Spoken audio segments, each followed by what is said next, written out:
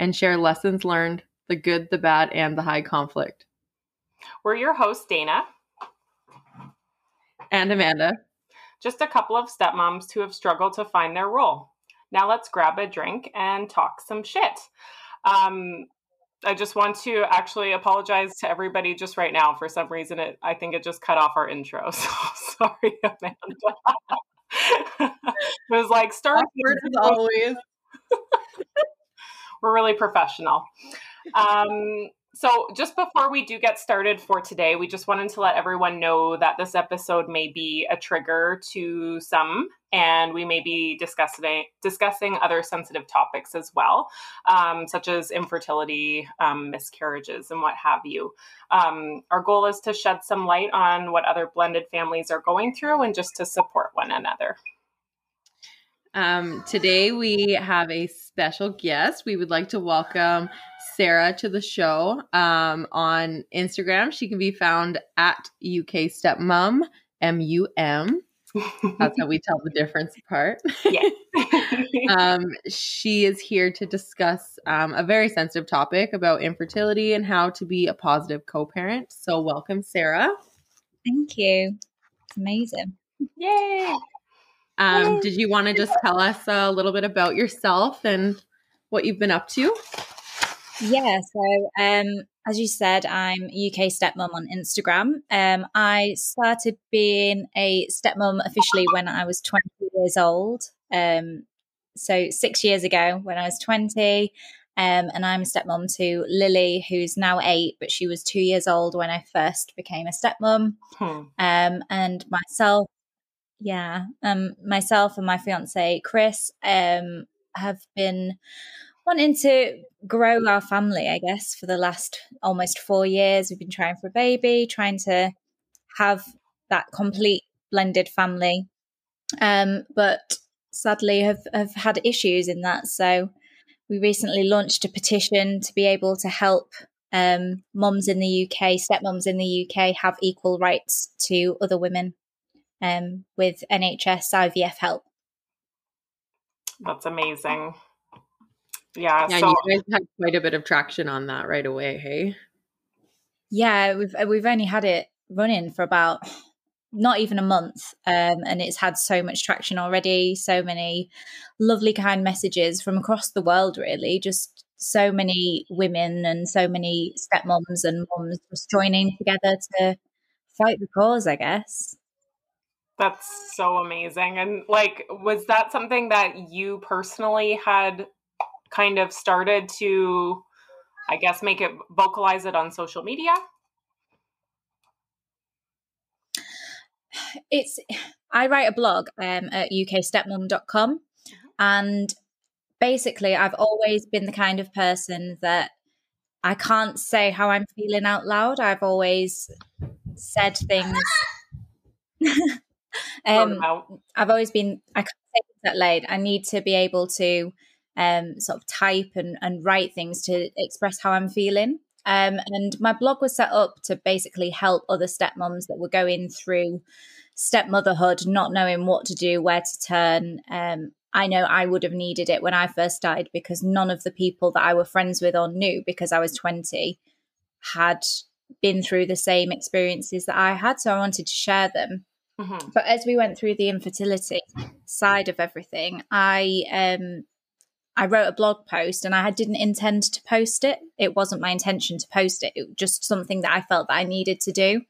And I showed it to my partner, Chris, and he teared up. He was in tears with it, which is not something that he'd do or I'd even think of.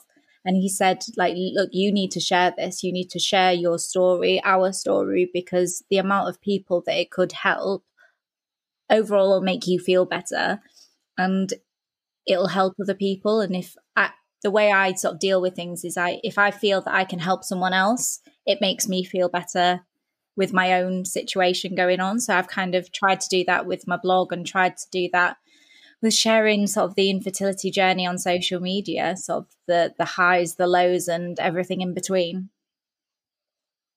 That's amazing. Yeah, the community is so big when it comes to stepmoms now, and I don't think until we started this podcast, I don't think I realized like how strong of a community it actually is. Like, I don't know, like Amanda, we've met some pretty amazing people. Sarah, you being one of them, of just like the journey that everybody's on is completely different, but it's almost the same in a weird way. Yeah, they're all very parallel in different ways. Yeah, there's definitely no step that's on her own. There's no one stepmom that's going through something and no one else has been through it before. We've all, even if it's just part of a situation, we all sort of come together and share our stories, and in the end we're all going through the same kind of thing. Yeah, that's right. Do you mind if I ask how you found out about the benefits in the UK not covering fertility treatments for step parents? Yeah, so through it's a bit difficult because each of our locations has different rules. So basically, in the location in the UK that I'm in, I'm allowed so much treatment before it gets to IVF. So I was actually in the hospital, and it was actually a junior doctor that highlighted that we wouldn't be eligible for help with IVF on the NHS in our location due to Chris having a child. So there's so many things that you need to have a certain body mass index. You can't be overweight, for example, and you have to be within the age range. You have to be under 37, wow. I think it is, to be able to be eligible anyway. But I fit in all of those things, other than Chris has a child from a previous relationship, and the fact that I'm childless almost doesn't matter. Wow. I'm really sorry to hear that. Honestly, Dana and I couldn't believe that was a stipulation when we first heard about it. We had more than a few conversations about it. Yeah, it's really difficult, and I think it makes it worse that it's. Go ahead, Sarah. Yeah, it makes it worse that it's almost a postcode code. Yeah, it's difficult because in some locations in the UK you can have IVF even if your partner has a child from a previous relationship. It's allowed. It depends on where you live, and we just think that that's so unfair, and it should be sort of something that's allowed across the board. Absolutely. Yeah, that's such a tough situation to be in, and I can't imagine why that would be a stipulation on it. Like, I think even in parts of the States, because I'm a part of some infertility groups on Facebook and what have you, and I know a lot of them, they have to get down to, a certain weight for your body to be healthy so that they can kind of, I guess, guarantee and maybe give you a higher chance of a successful pregnancy, which, I guess I can understand a little bit, I guess, depending on your medical background. But I guess, I just can't imagine like putting a number on, your spouse or your boyfriend or whoever has a kid and, you don't qualify. Yeah. And it's difficult because society tells us as stepmoms we're not actually mums. We're not a biological mum, and we shouldn't be treated as such. But then when it gets to when it gets to the IVF, why should we suddenly then be treated as biological mums and that we're not eligible for this help when society tells us as stepmoms we're not actually mums? Yeah, that's such a big double standard. Yeah. Gosh. Have you at any point of your journey felt resentment at all for, being classified this way, just because? It's difficult because do I feel resentment towards Lily because obviously without sort of having a stepchild, we wouldn't be in this situation. Is that what you mean? Yeah, I think in general, I think it'd be natural to at least part of you feel a little bit resentful. Maybe not directly at your stepchild, but just at the situation or her mom, maybe. I think it's hard because from the side of sort of Lily, I'm not resentful to her at all because she's been a massive part of my life. And if anything, she's made me want to be a mum even more, because I've been able to experience that side of it. And that just makes me want to be a mum even more. And the fact that I think sometimes, because I know that I'm the issue in this fertility journey, I'm the one with polycystic ovary syndrome, and that it's me that needs the help, sort of in terms of doctors and everything. It's nice that Chris has been able to experience fatherhood already, just in case we can't go through that experience together. At least he's been able to experience it himself, and I don't feel as much as if I'm letting him down, because he's been able to go through it. Wow. Yeah, and I know that can sound kind of funny, I guess, coming from you, but it's very true. I know I suffer from some infertility issues myself, and I know, I guess it would be easy to be a little bit resentful in a way, but I think I'm just like, I'm so thankful that I've met them and that she's in my life, because I wouldn't be able to even experience a daughter at this point. Like, I have my son, and I think my lucky stars for him, and we just got really, really lucky with him, but I'm just grateful to at least have her. So I'm like, at the end of the day, if, we're not able to have more children, then at least, we have 2 healthy children, and they might not be from both of us, but at least they're in our life, Yeah, definitely. If I was sort of not to have a child after all of this, and after this sort of massive journey that we're going on, I know that Lily sees me as that mother figure, and I've been able to build that relationship, which is more than some couples may ever have. If you don't have stepchildren and you're going through this infertility journey, you may never experience being any kind of mother figure. So I am lucky in that aspect, that I've been able to get this far in terms of being a mum, even if it isn't a biological one. Right. So what is your relationship like with your stepdaughter's mom?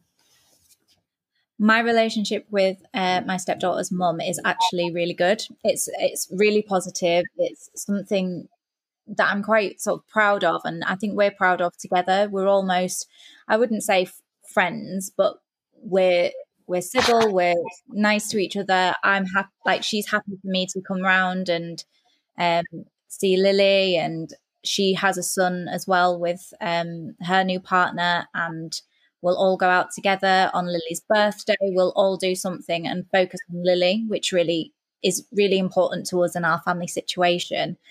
But yeah, she actually understands my fertility issues. She knows exactly what's going on. She's tried to help, give advice. She's signed the petition, shared it, done everything she can to help. And actually, when I was launching sort of my blog, I asked her permission first, not because I felt that I needed her permission to do it, but just out of respect, and to sort of, are you okay with me doing this? Because it's going to be sharing my life, but obviously you're part of my life, so that you'll be brought up in certain aspects of it. And she agreed with me that if we can help other stepmoms and mums, even if we can just help them get on, or help them find a way around this situation, which so many families find themselves in nowadays, then why not? Why can't we help others? So it's actually really positive. It's something that I am proud of, and happy that we've got to this point where after 6 years we get on and we are close to a friendship. I think that's a pretty I think rare Dana find. Sorry. No, that's okay. I was just going to say, I think that's why Dana and I wanted you on, is we obviously don't have that relationship with our blended family. So we have questions. Ask away. Help us, Sarah. No, and I think it gives some people a little glimmer of hope as well, because I know I'm like, okay, one day soon, we're going to get along. So I've been trying to be a little more, I know it's not going to be the other way around, where she reaches out to me in any way, shape, or form. So just like every now and then I'll try to like communicate like a little bit, even just oh, like she had a great day today, or she had her math test, do you mind if she calls you, or to talk about it or anything like that. So a lot of times I don't get an answer still, but I think it's just like, okay, maybe one of these days she'll reciprocate and respond, and I guess that's all I can do as a stepmom at this point. But the thing is, you're putting the feelers out. You're the one that's putting that effort in and showing the respect. And sometimes that's all it takes. It just takes that little bit of respect and that little bit of understanding.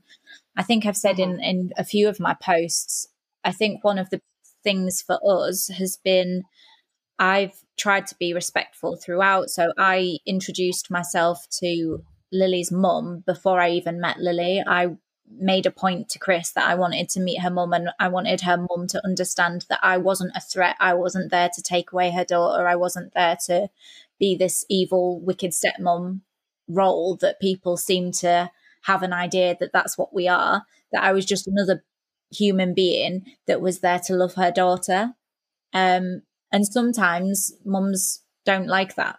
But I think I was in the very lucky situation where she was just happy that there was someone else there to love her child. Yeah, I think that's what we all wish for. Yeah. Yeah. And so at the beginning of your co-parenting how do you relationship, think Sarah, I was just going to ask, was it always like that in the beginning, or did you have your hiccups? Or was there any type of drama in the beginning where maybe there was a hurdle that you guys were able to overcome? I wouldn't say that there was any certain hiccups. Obviously, we didn't know each other to be able to be friends straight away, and that's definitely not what happened. It took us a while to get used to each other and to be able to accept that this was life now. This was how it was going to be. I think it definitely helped that she had found someone else, and so Lily's got a stepdad as well as a stepmom. And I think in that situation, it's a lot easier because what they expect is what we expect in terms of how she treated me was the same kind of thing as how Chris would treat her new partner. So we both had that mutual understanding that how we wanted the other person to be treated was how we needed to treat that other person.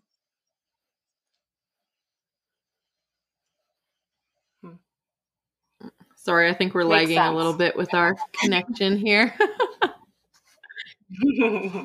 That's totally fine. I think it should snap back here in a little bit.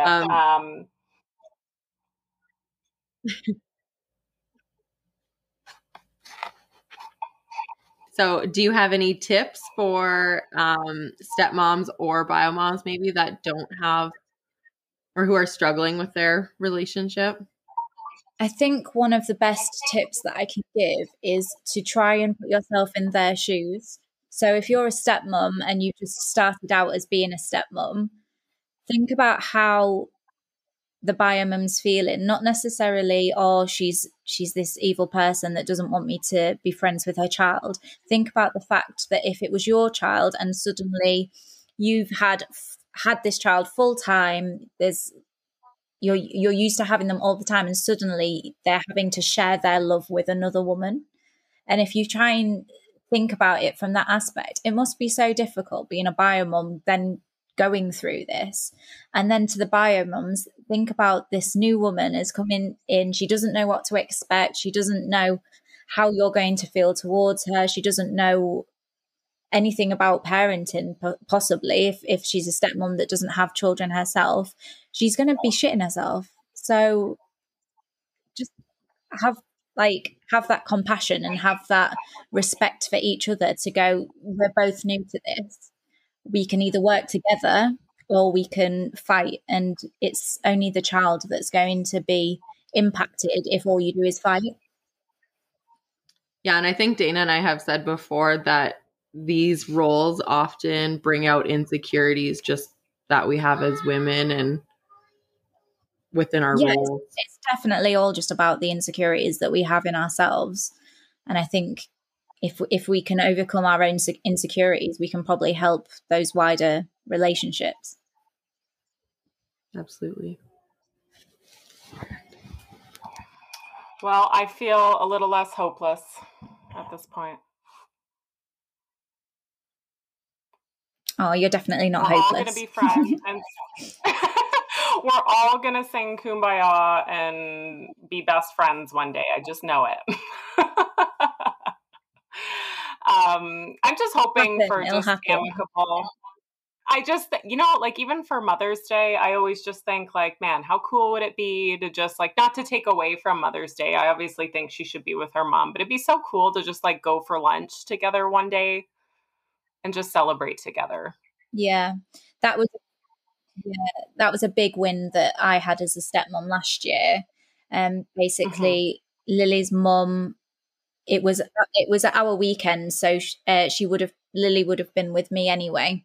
But her mum invited both me and Lily around for us to have a girls' day, and that was a massive win for me last year. So the three of us had a day together. Chris wasn't even there. It was just the three of us having a girl day, got a takeaway, chilled out, and actually enjoyed our time together and focused on Lily, and then celebrated the fact that she's a biological mum and I'm a mum figure to Lily, and Lily loved it. She loved having time with the two most important women in her life. I don't even know what I would do if my stepdaughter's mom asked me. I would not drink any drink she gave me. I'd be like, It definitely takes time. I think if that had happened in the first year, I would have just been freaked out and wouldn't have known what to do. But I think after 6 years, I'm kind of like, oh, this it's a good step. It's a positive step. So yeah. Especially now that your stepdaughter's getting older too, it'll be nice to have those. Yeah. Like, I just feel like everyone always thinks I'm a threat. Like, it's like, oh gosh, look out for Dana. Like, she's going to be a threat. And it's like, I'm literally just here to like support and love. Like, even if it's from a distance, like I'm literally no threat at all. So no, I think when they realize that you're not that threat that they've built up in their head, sometimes the image of someone that you imagine is worse than it actually is in real life. I think sometimes you just need to bite the bullet and go and introduce yourself to this person and accept that you're both going to be in that child's life. You do one thing or you do another, and it's only the child that can lose out if you're fighting all the time or arguing or. Yeah, I think we've both seen the impact it has on. Damn this thing. We're really struggling today. Usually it's not this bad. I was just going to say that I feel like Lily's a really, really lucky girl, she sounds like. I like to think so. I hope so. Yeah, I think if everybody kind of had a similar situation to you guys, like mental health in kids in blended families would be drastically different. Yeah, definitely. It's just Lily definitely is a lucky girl to be able to have parents that just focus on her. And I think sometimes they don't. They focus on their own emotions, and it can be so difficult to even consider sharing a birthday party, for example. So every year we'll have a joint birthday party. I know, like my first year, I was terrified because it wasn't just like Chris's family there. It was Lily's mum's family there, my family there, Lily's stepdad's family there. So it was the 4 sets of grandparents as well as the parents and friends, and it was overwhelming, and it was hard to not hard to deal with, but hard to almost accept that was the way things were going to be now. But move forward 6 years, it's amazing to be able to experience it and not have to have 3 separate parties, or to be able to do something and know that Lily's had the best time because she's been surrounded by so many people that love her and just want the best for her. Mm-hmm. Yeah, that's amazing. I think that makes a huge difference, if you have two of the biological parents that at least know that they have the kid's best interest at heart, even if they aren't a fan of the other parent. Like, it's like you could move mountains, with that type of mindset. And I wish for it just all the time. And again, I'm not saying we're perfect in any way. I'm sure we haven't contributed over the last few years of trying harder, because I think we're just tired at this point. But man, it's just if we could just ignore all of our insecurities and everyone could just love her, I know she would have a better, my stepdaughter, I know she would have a better mindset. She struggles so much, and she tells us all the time about kids at school and how their parents are separated, but they're still best friends, and how she wishes it was like that instead of being so separate and scared to hurt someone's feelings. And it's oh, that breaks my heart. Yeah, you don't want the child to feel that way. You don't want them to feel stuck in the middle. And I think sometimes that can happen, and you don't want it to happen. You don't want their childhood to be remembered of them having to pick whether they should be on mummy's side or daddy's side, or who they need to love more. Or it needs to be equal. It needs to be fair, and they need to understand that they're the most important thing to their parents' lives, and it doesn't matter whether they agree or disagree. Sometimes they just need to be civil and to get on. Yeah, they shouldn't have to worry about adult issues. No, not at all. And it just teaches them for the future. Sorry, I was just going to say, I think that's the conclusion that we've just come to. And I think if anyone else is kind of in that situation where maybe it's one-sided, I mean, even as far as mediation and going through the court process and speaking with arbitrators and judges, we've always been told that we're the kinder side, and that if they could give us any advice, it's just to, as hard as it is just to continue to be that kinder person, that kinder side of the family. Hopefully eventually it'll just work itself out, but at least at the end of the day, when she grows up, she knows we tried, we were kind, we still want to hear about all that you did over there, and we want to hear about them, and you be able to talk freely about them. So as hard as it is sometimes when you're mad, it's I ask questions, I follow up, I ask how things were. How was your mom's Mother's Day? I hope you spoiled her, things like that are really hard to say. But you just see her light up. It must be. Yeah, it must be so difficult, and it is difficult, but it teaches them such an important lesson, and it teaches your stepchildren how to be as when they're older. If they're in this situation when they're older, they're going to remember how their step parents and how their parents reacted and how they would want to be treated. So it's something that they're potentially going to use in the future as well. Yeah, and I think that's a big part, honestly. I think a lot of people say they want to teach their kids to respect others and be nice and la la la la la. And then a lot of people in these situations are teaching their kids the exact opposite.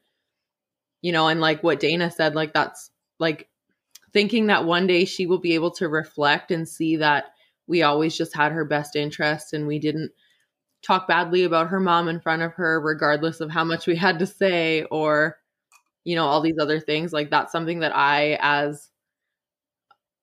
know our situation probably is never going to get to even where Dana's situation is, where they'll talk to you sometimes or make eye contact with you. That's not, I don't think that'll happen for me. So I do have to remind myself that I'm doing it for her. And one day she'll be able to look back and hopefully, not even if she appreciates it, but just see that we tried. And that's all you can do, whether you've got an amazing relationship with the biological mum or whether she doesn't want anything to do with you and has never even met you. It doesn't matter. But as long as you've tried, then that's all you can ever be expected of. Yeah. Yeah. Man, what a hard role, hey? It's a tough gig. Yeah, it's definitely one of the most difficult roles there is.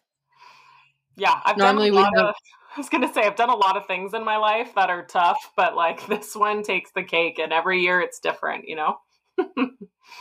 Yeah. Especially as they grow, I feel like the role changes.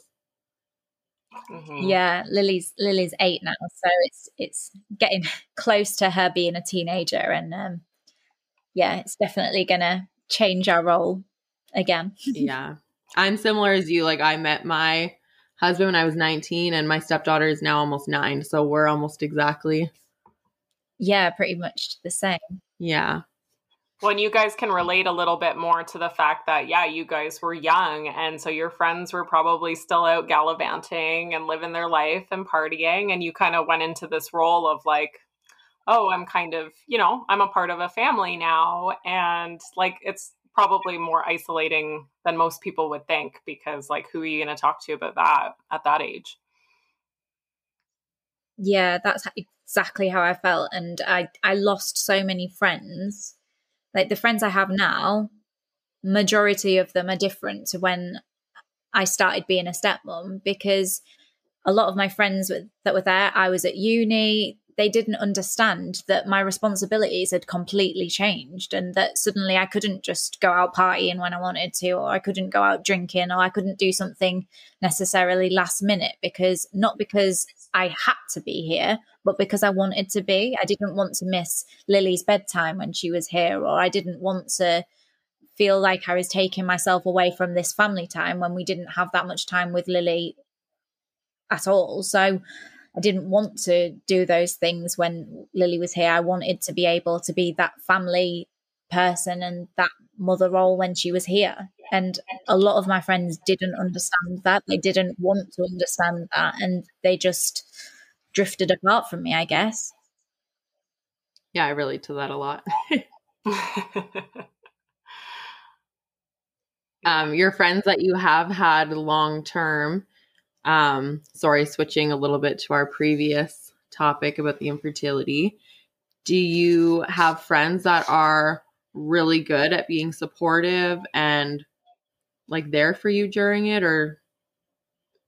Yeah, my best friend is actually the most incredible person. She's been through so many things with infertility. She's gone through the losses. She's gone through the trying. She's gone through having to take medication. It was her first round of medication that made her twins that she's got now, and they're beautiful. And she understands, even though she's now got to that final end point and she's had her children, she understands every single step that I'm going through, and everything, and every single emotion that I feel she has felt. So I get that support network from her. And honestly, I don't know what I'd do without her some days, because there's some days that it's just, it's just so difficult. And it's, you see a pram in the street, or you see an advert come on the TV and there's babies in it, or you see another pregnancy announcement on Facebook, and every time you see it, it's just that ache in your stomach or ache in your sort of heart that it's not you, and it could be you, but it's not, and it's not your time yet, and you don't know if it's ever going to be your time. And to have someone that actually understands that and can be that shoulder, as amazing as Chris is, he's never going to understand that feeling that I have in here, that I need to be a mum and that I crave to be a mum. Mm-hmm.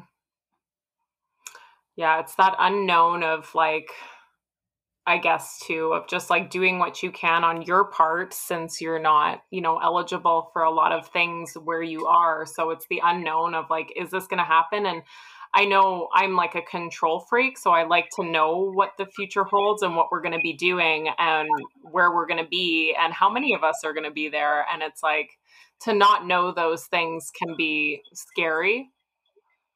Yeah. So letting go a little bit. Yeah, we started trying for a baby. I think it was about a month after we got engaged, and we were it was supposed to be 3 years. It's now 4 years that we're getting married since, because of COVID. Mm-hmm. But I had every intention that we were going to try for a baby. I was going to get pregnant. I was going to have an hour's baby at the wedding, and then like this complete blended family was going to be at the wedding. The wedding photos were going to be amazing because I'd have my baby in my arms and I'd have Lily next to me, and we'd have this complete wedding image of our family that we can cherish forever. And the reality of that now is that even if I got pregnant now, that baby's not going to be at our wedding in October. It's impossible. So it's that realization, I guess, that that's not going to happen. Yeah, that's tough. I guess that was going to be one of my questions too, because I know we don't exactly have the same thing going on, but as far as we've been trying for, I guess it would be 6 years now, with like, there's never been a positive pregnancy test ever. And for those that don't know, I guess I don't produce enough eggs, I guess, is what I've been told. And there's no medication. There's nothing you can really do medically. I think there's a lot of holistic things that maybe I've been trying to look into a little bit more to kind of help boost the quality. So I know in the beginning of us trying, we talked a lot about the baby and what their name would be and who they would be and what they would be like, and kind of envisioning that new person added to the family. And over the last year or two, maybe we don't talk about that baby anymore, because it's just like kind of getting your hopes up, and maybe we're just talking about somebody who might never exist. So to protect myself and maybe my spouse too, we kind of have altered our future a little bit as like what we envision. Do you feel any way about that? Have you and your husband kind of altered that, or are you still very like, this is who we're going to have in the future? I think because we've got a 3-bedroom house, that spare room is not a spare room, it's the baby's room. And I think even Lily says that now, it's that's going to be the baby's room. And I think we try to, at the moment, keep that positivity in there and keep that this could happen. Like, I've still got certain amounts of medication I can still take. I've got an operation I could still have. I've got IVF that I could still have. Like, people say that, oh, you're still young. And to me, maybe I'm not that young anymore in terms of being able to have a baby. We've been trying for that long. I don't feel young. But in the grand scheme of things, I probably am still young. I've still got that opportunity. So I try my hardest to be positive. And there's days, like Chris would be able to tell you, there are days where I will just sit and I will cry and I will be the most negative person you've ever met. Because on that day, I just feel like I don't have hope that there's not going to be that baby in my arms. But overall, I try to be positive. I try to have that idea that the time isn't right yet, but my baby's gonna be here. Yes. What I asked about it on my Instagram the other day, actually, because someone suggested that I got a baby grow, and so that it was there ready for my baby, and it was that bit of hope. And I had so many people say, "Don't do it, don't buy one, don't do it." And I'm stubborn, so I bought it anyway. And and so it's in my drawer, and literally it makes me smile every time I hold it, because it's just that idea that one day I'm gonna have a baby in my stomach there that's gonna fit into this baby grow, and it's gonna be amazing, and it's tiny, and it's just, it gives me that bit of hope. Maybe in a few years' time I won't want to, if I've not had a baby by then, I won't even want to look at it. But at the moment, that's my little bit of hope. That's my little bit of love that I can give to that baby grow, which may sound absolutely mental, but for me, it's working.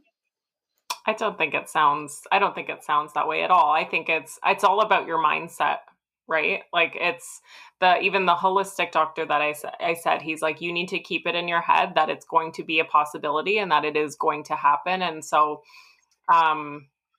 I think it's really helpful and probably healthy for you to be doing that right now. I don't feel like we're very healthy about it. I think we're just kind of like ignoring it, maybe like ignoring the issue and just trying to carry on with life. And I don't maybe think that's very healthy, but maybe I should do that. Get a baby grow. Do it. Just Do it. yeah, something that I was suggested as well, which I thought was an absolutely amazing idea. I don't know if you have that where you are, but in the UK we have a Build-A-Bear where you can go and create your own teddy bear. And it was suggested that we go as a family, and Lily can help me create a bear that'll one day be the baby's bear. So that she can make her own bear, they can have a matching bear, or we can just make one and it can be in her room, but she knows that that will be her gift to the new baby, and that it's always going to have that intention, and we can put a little heart in it and a little message in it, and it's going to be this bear that's going to be for the baby when it arrives. And I just thought that was an amazing idea to be able to have that hope, but that hope as a family, not just as me on my own. That is a really sweet idea. That is really cute. I like that one too. I like talking to people. I definitely think the positivity and the mindset is all is intertwined, but it's so much easier said than done. Yeah. I'd be a hypocrite if I said that I'm always positive about trying for a baby, because I'm not. And I don't think anyone can ever say they're 100% positive when you're going through infertility, because you just can't be. It's just, I physically don't have it in me to be positive 100% of the time. I just can't. I suffered 2 miscarriages within a few months' time. And at the time I was actually working in a maternity unit. So my desk right directly behind me was the window where you could see all the newborn babies. Aww. And like I would be like physically ill at work, trying, like, hearing the cries and all these things. Like my body just ached for it. It was it's rough. That sounds, for sure. I wouldn't have been able to deal with that. That must have been just horrible to even. No, I couldn't even imagine that. I know when we went for our first appointment with the doctor, we heard a baby cry in the other room, and the doctor said to me, "Are you sure you even want one of those?" And it's obviously not the same thing, but it's that feeling of just heartbreak. You can physically, people like say it, but until you've been through it, you actually feel your heart breaking sometimes with these kind of things. I just have to say I'm amazed at what the reaction from some of these doctors are when you're going in there looking for help and positivity, and that's not at all what you're getting in a lot of the time. Yeah, it's so difficult. I think sometimes people just don't even think. I don't think some doctors even think about things. So when I was going for fertility treatment in our hospital, the waiting room was the same waiting room, I found out afterwards, for women getting abortions. And they put people in the same room, in the same waiting room. And I was like, how could you even think that that was a good idea, to put people that are so desperately craving a family and a baby in the same waiting room as someone that's having an abortion? And I'm not against abortions at all. There's certain reasons people have them, and I've got no sort of feeling for or against it. It's whatever someone's decision is, but don't put me in the same room as one when I'm sat there craving and trying my hardest to be able to make a baby in the first place. Just doesn't make sense. Wow. Yeah, that sounds like an issue. That blows me away a little bit. Mm-hmm. Yeah. Sarah, I wanted to ask you a little bit about how these issues, I guess, have affected your marriage at all, or if they have at all, or have you guys had your ups and downs? definitely had our ups and downs. 2019 was our year, I guess, that we did nearly break up. It was a really difficult time for us, and I think a lot of that was built from the pressure of trying for a baby. We drifted apart. There was other issues there, but I think that communication that we had just sort of dwindled. I guess it disappeared for a moment because we put everything into trying for a baby, and obviously it wasn't happening. So I was just upset or crying all the time. I didn't feel like I was talking to Chris enough about it, whereas he thought it was just too much. I think it was too much for the both of us, and we did have to sort of take a break from trying, take a break from each other almost. And I think Chris stayed in a hotel for 2 weeks because we couldn't deal with that pressure of trying and me feeling a failure. And I think it wasn't until we actually started communicating again that we were able to build our relationship back up. And we're the strongest now that we've ever been. And that's thanks to the communication. But definitely trying for a baby, it did nearly break us, and it breaks up so many relationships that you wouldn't even realize, because you always feel like sometimes like it just takes the fun out of it. It takes everything out of it because you're focusing on something that you usually have fun having sex, and it's an enjoyable experience. And suddenly when you're regimenting it and the doctor's saying you need to be having sex every other day, and you're having it every other day because you want to become a mum and you want to have a family, and that pressure build up, you just sat there like, why are we doing this? You forget the reason that you want a baby and a family in the first place, and that's because you love each other and you want to build on that.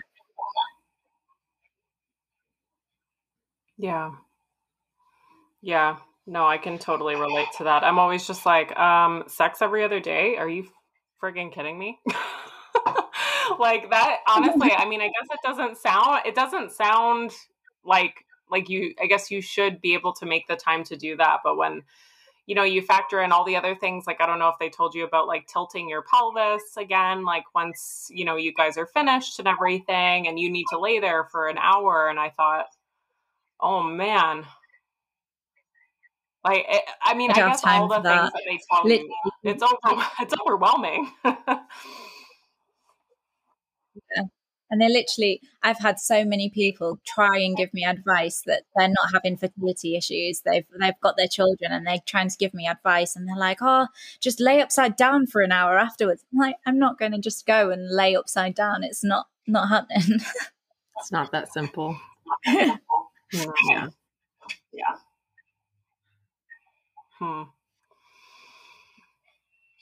Well, what do you... So is there anything that you do to... Is there anything that you do to stay positive or just kind of keep your spirits up about everything?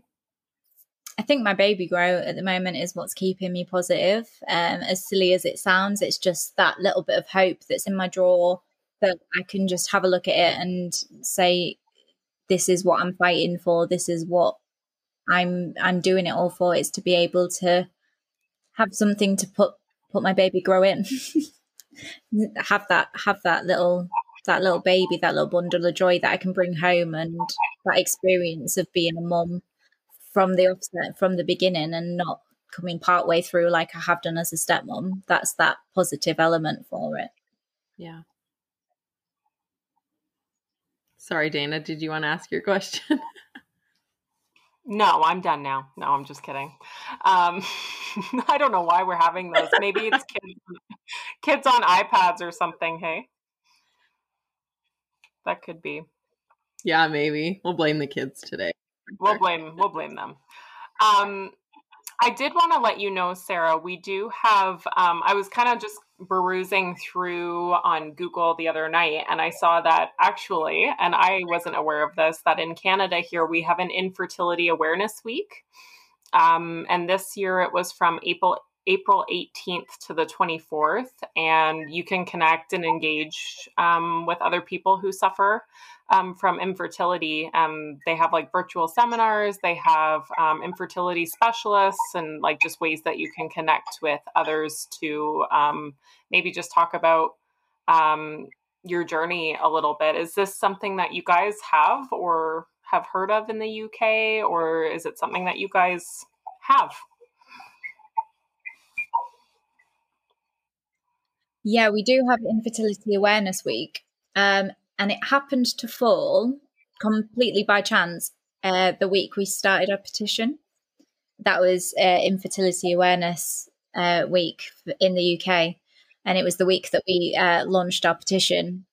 Just on the off chance we found that out afterwards, but I think that was almost fate for us, I guess, is that we're wanting to raise that awareness about the petition, and it just happened to be in a week where that's going to be sort of the trending hashtag in the UK, and it's going to be the week where people are actually sat and listening. That's awesome. You guys did so well with that. Do either of you have any advice for anyone starting out on this journey?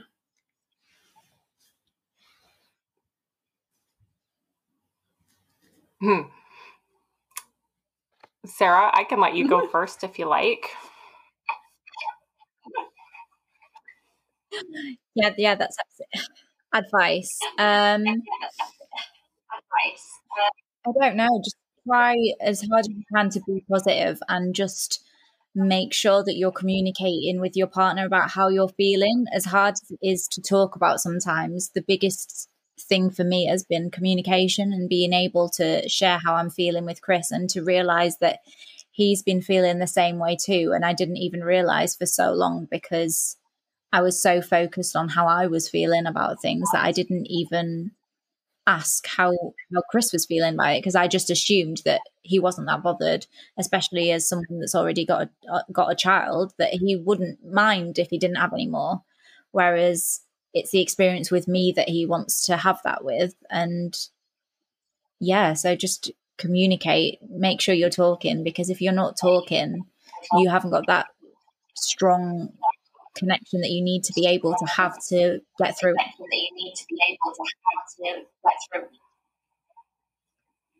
Yeah, I think you're right about that. I think communication is huge, even with others. I know I don't have anybody personally. I mean, besides Amanda here, that I like communicate about it with, because I don't feel like maybe, and maybe there are other people going through it and I don't know, because we just don't talk about it. But I think just like some of the online communities have been really helpful. It also encourages me when you have people on here on the one group, and they'll say, oh, after 9 years of trying, can I be added to the pregnancy group? And just sometimes seeing those, I'm like, okay, like length of time maybe doesn't matter. It just happens, and there's a time that it's going to be your time. So I think just community for me personally online was really helpful. And maybe I'm wrong in the sense that others find it maybe a little discouraging at sometimes or overwhelming. But to me, it was more of like okay, I really don't feel like I'm the only one in the world going through this.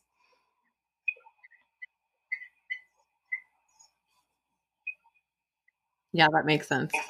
Yeah. Are there any ways that your like friends or family could be more supportive? Or because I know like even like for me, when I had my miscarriages, nobody really knows what to say. And then I often don't know what to say, because I do have my biological children, and I'm very thankful for them. It also doesn't go, I'm not, like I'm very thankful, and I know that I am lucky to be where I am. So is there any way that like the people around you could be more empathetic or supportive? I think sometimes it's not about what you say, it's the actions that you have. So just to say to someone, look, I'm here for you. I don't know what to say to you right now, but just know I'm here. I'm that shoulder to cry on if you need it. And that can go so much further than trying to think of things that you think you should say to someone. Yeah. Ditto. I feel the same way. Usually the only person, and honestly, sometimes I'm like, and I do get why people don't ask about it.